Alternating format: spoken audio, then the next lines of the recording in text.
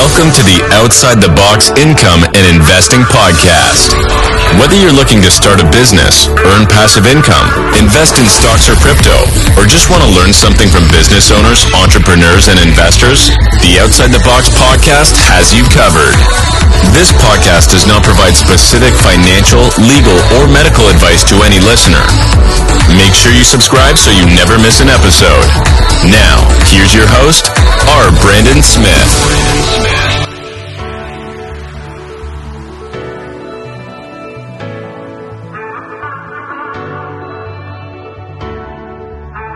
Welcome back to the Outside the Box Income and Investing Podcast. I'm your host, Brandon. Today I have a very special guest with me, actually my first guest on this podcast, Dr. Philip McGee. He was a home health PT that's now transitioned into a non-clinical role as a utilization reviewer, and he's here to talk about that today. So can you go ahead and give us a background about yourself first? Yes. So like you said, I'm Philip McGee. I'm a physical therapist of 15 years. So prior to doing utilization review, like you said, I did home health, but I started out in acute care. I graduated PT school with my master's in 2006. And then after I did acute care for about 5 years, I started doing a little bit of traveling. After I did some traveling, I decided I wanted to stay in California and wanted to leave acute care and started doing home health. So I did home health for about 7 years total. And once all of the stuff with PDGM and with COVID, I finally decided I wanted to try something different and was fortunate enough to get a job reviewing inpatient rehab authorizations. How does it feel going from being in the clinic to now working from home, essentially? Well, I love working from home because I'm someone who has a wife and 2 kids. And when I was doing home health, a lot of times I was coming back home from work, but work still stayed with me because I was still documenting when I got home. So I've really loved being able to just have my set time from 8 to 5, and that's it. I don't have to worry about anything clinically. I don't have to try to create a home exercise program or try to schedule visits. I just have my set time. So I've loved that aspect of switching from clinical to non-clinical. How long have you been non-clinical? It'll be 1 year in May. What has happened really since you went non-clinical as far as career growth trajectory? Well, so with my non-clinical job, what's nice about it is that I can, after a year, start to look at other positions. So one thing that I like to do is I really like teaching, and there's an opportunity in the company I work for to do the orientation part exclusively, where I'm teaching people. In my current job right now, I do precept people that are newly onboarding. And so I'm able to spend 2 to 3 weeks with them, teaching them exactly how to do the role. And that's personally my favorite aspect of doing the job. So there's that part. And then there's other opportunities in management if that's something that I want to pursue. If there was somebody, a clinician who's interested in going non-clinical, what would be their first step? I would say the first step, if you want to be non-clinical, is to figure out if there's a certain area that you want to go into, because non-clinical is pretty broad. It's kind of like saying you want to go into physical therapy. Physical therapy, that could be pediatric, geriatric, ortho, neuro, women's health, all sorts of different areas. So finding out if you want to do something that's involved with sales, or if you want to do something that has nothing to do with sales, try to figure out what are the areas that you absolutely don't want to go into and the areas that you want to consider when it comes to those non-clinical options. Then once you know that, then you can try to find out what companies start hiring for that. So once you figure that out, backing up, what would be a good way to figure it out? People don't know, right? People don't know. How would you find out? Yeah. So what I would do is start looking on LinkedIn. That LinkedIn is a good opportunity to just start typing in physical therapy and start trying to see if there's certain roles that are of interest. There are different groups. I personally have a group called Non-Clinical Career Guide, and I've created a few different blogs on different career options. I work in utilization review, so that's my specialty, but there are aspects. I've posted about different clinical liaison roles. That is one role that's popular, where you're trying to get people to go into the inpatient rehab that you work for.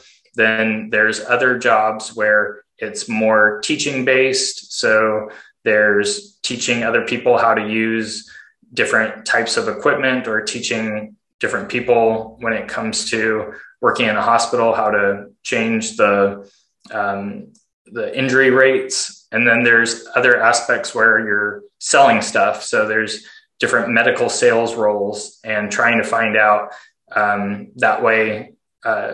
There's different resources like that you can start searching for. But once someone figures out what type of job they want, obviously there's going to be some sort of resume they have to create that's ideal for the role, and as well as an interview that's going to get them the job if they get an interview. I would assume you would say the resume is the most important part, because that's going to get you the interview, right? Yeah, I think personally, from my own experience, I felt like I wasted many hours just submitting applications because I saw that they came up. And so I thought, well, if I'm the first person to put in my resume and it's decent, then I'm going to have a better chance of getting the interview. But larger companies, they use what's known as applicant tracking systems, ATS. And so if you don't have enough keywords in your resume, then it's basically essentially thrown in the digital trash. And you need to make sure that you get a good resume, which is why I've created an ebook that's free that people can download at my website, nonclinicalcareerguide.com.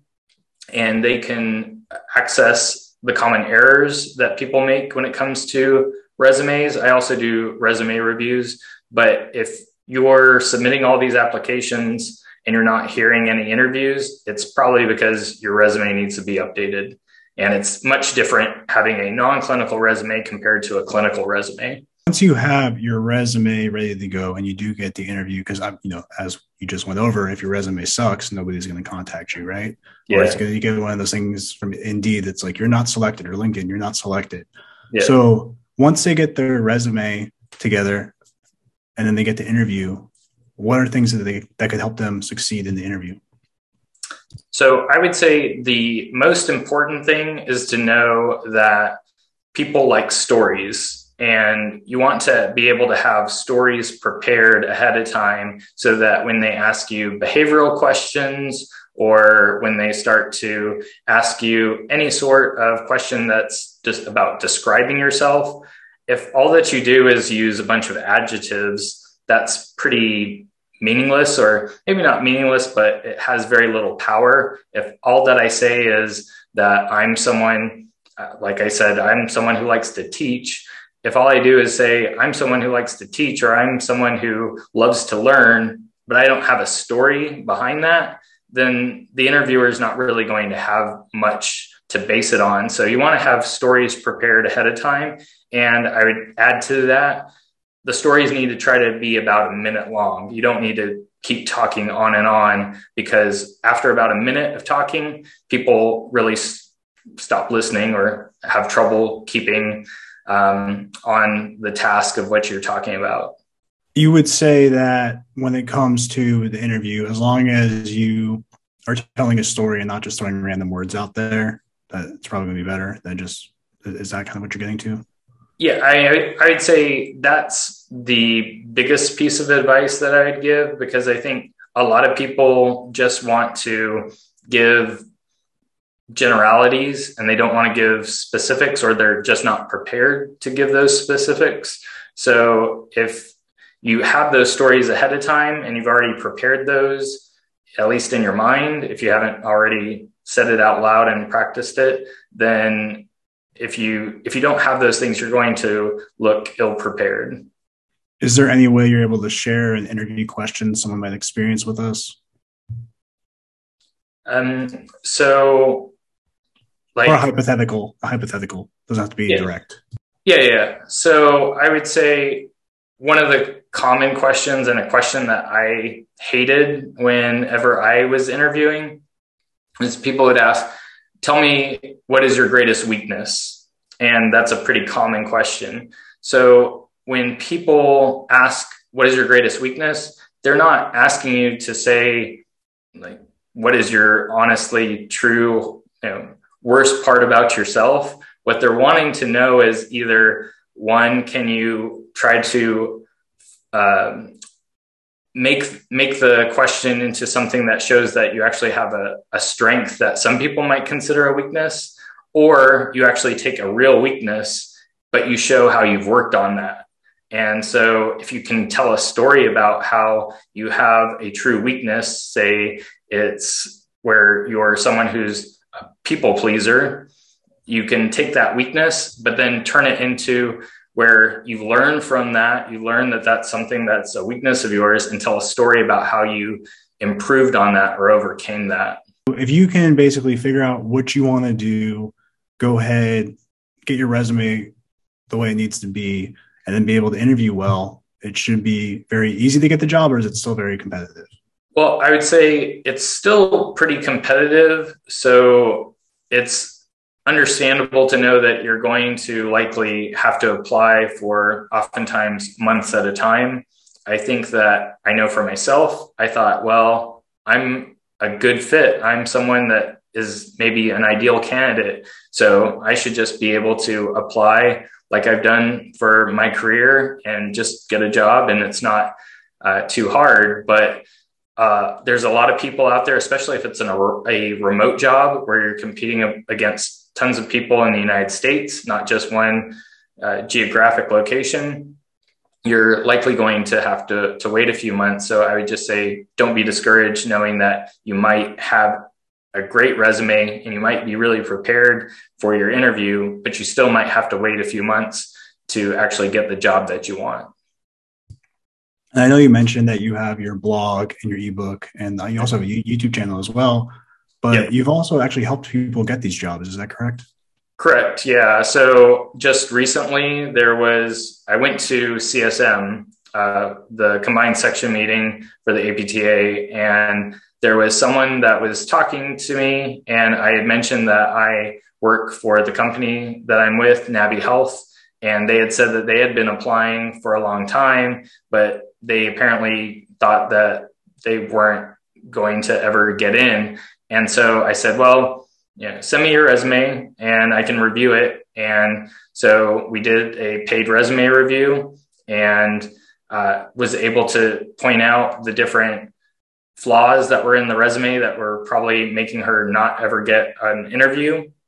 Then once that was corrected, all of a sudden, a few weeks later, I hear that she has an interview. And so we did a paid practice interview, and she was able to get past the first round, second round. And then I got a text saying that she got the job. And that's an awesome feeling for me because I'm not working on patients anymore. I don't get to see progress like that, but I do get to see it in physical therapists, occupational therapists, speech therapists, nurses, people that are wanting to take non-clinical roles. And I'm able to get them to get the job that they've been longing for. And so it's a really good feeling to be able to do that. So in all, I've helped about, I'd say close to a dozen people in being able to get them the role that they were trying to apply for months. And they've tried other continuing education options and weren't successful, which is one of the reasons why I did create a continuing education course, non-clinical utilization review, that there's lots of people out there that are great candidates. They just don't know how to navigate the system. Super awesome that you're actually creating these resources because you've actually been there and done it, right? Whenever you want to take shortcuts and just get there faster and figure yourself out, it's always good to follow someone's footsteps that's already been where you want to be. And I know you said you've helped, a dozen people, which is like crazy because I know if we have this conversation a year from now, it's going to be 100 to 1,000 people. So it's cool that you're helping all these people and in turn, they're earning more money And then if you earn more money from your courses and things like that, as a reflection of the value that you're providing. So it's super awesome. Yeah. It's great to be a part of someone's story in going non-clinical. And so you just want to go ahead and let people know where they can find your stuff? Yeah. So if you go to the website, nonclinicalcareerguide.com, that has all the resources there, the paid interview or paid practice interview, the paid resume review. It also has the free ebook. And then it also has links to the YouTube channel that I have, the Facebook group. Everything's under Non-Clinical Career Guide. Non-clinical, all one word. Webster's dictionary says that it doesn't have a hyphen. So Non-Clinical Career Guide. And then I also have the course that was just recently launched at the beginning of March. And there's a link there called Non-Clinical Utilization Review. One last question before we go, and it's awesome that you're providing these resources. And I know people are like, oh, it's paid. Yeah, it's paid because the value he provides. So, don't let anyone price haggle you. But my last question. So when it comes to PT, right? Unfortunately, the way you're paid, that's just the reality of PT. When it comes to non-clinical, do you feel that you're compensated more appropriately for the skill that or the value that you provide? So I think it's done differently. It's not where I'm paid per unit or paid per visit.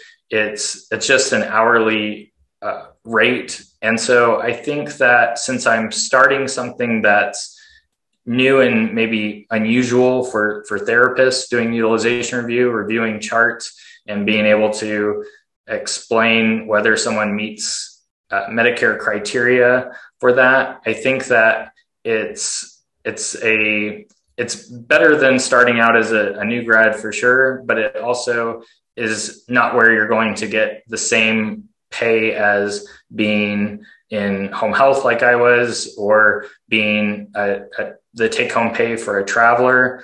It's not going to be the upper echelon, but I do think it's a fair wage. So I make in the mid 80,000s working 40 hours a week. That's not including overtime, not taking into account bonuses and stuff. I also, have better benefits than what I had from the other jobs that I had as a therapist. So overall, I would say it's paid differently than really the options out there: outpatient, home health, any other role in therapy. To clarify, and correct me if I'm wrong, but you would say that even if you're paid less than, say, a home health PT, you still feel that your time's valued more, right? Because you're not overworking, doing notes on weekends, things like that. Would that be a good thing to say? So that's a great clarification. So my role is I'm basically paid essentially by the minute. It's where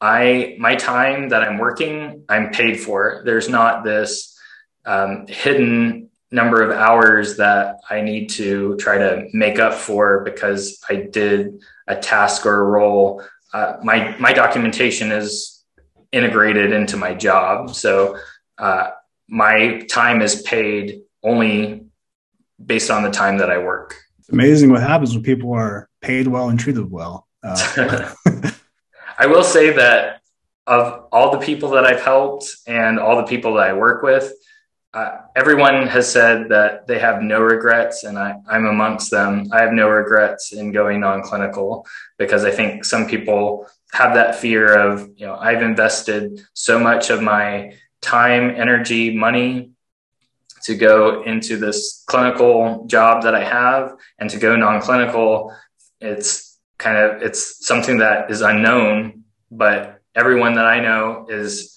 so happy that they've gone non-clinical. That's awesome. And what I'm going to do is I'm going to put all of Phil's contact info in the show notes. You can click on them, go check out his course, his blog, his paid interviews. If you want to do that, all his info will be in the show notes. Thank you so much for coming on. I try to keep these interviews, under 30 minutes so nobody gets bored. So I think we're going to cut it around 20. Do you have anything else you want to add? No, I just want to say thank you for helping me in not only taking the information that I have as someone in utilization review and helping others. I think that you've been really instrumental in teaching me to not just think inside the box of what it is to be a therapist and how to make money, that your podcast, your YouTube videos, and the Discord that you have has been extremely valuable to me. So I'm honored to be your first guest on your podcast. Full disclosure, Phil is one of my one-on-one coaching clients, but don't worry, he's not paid to say any of this.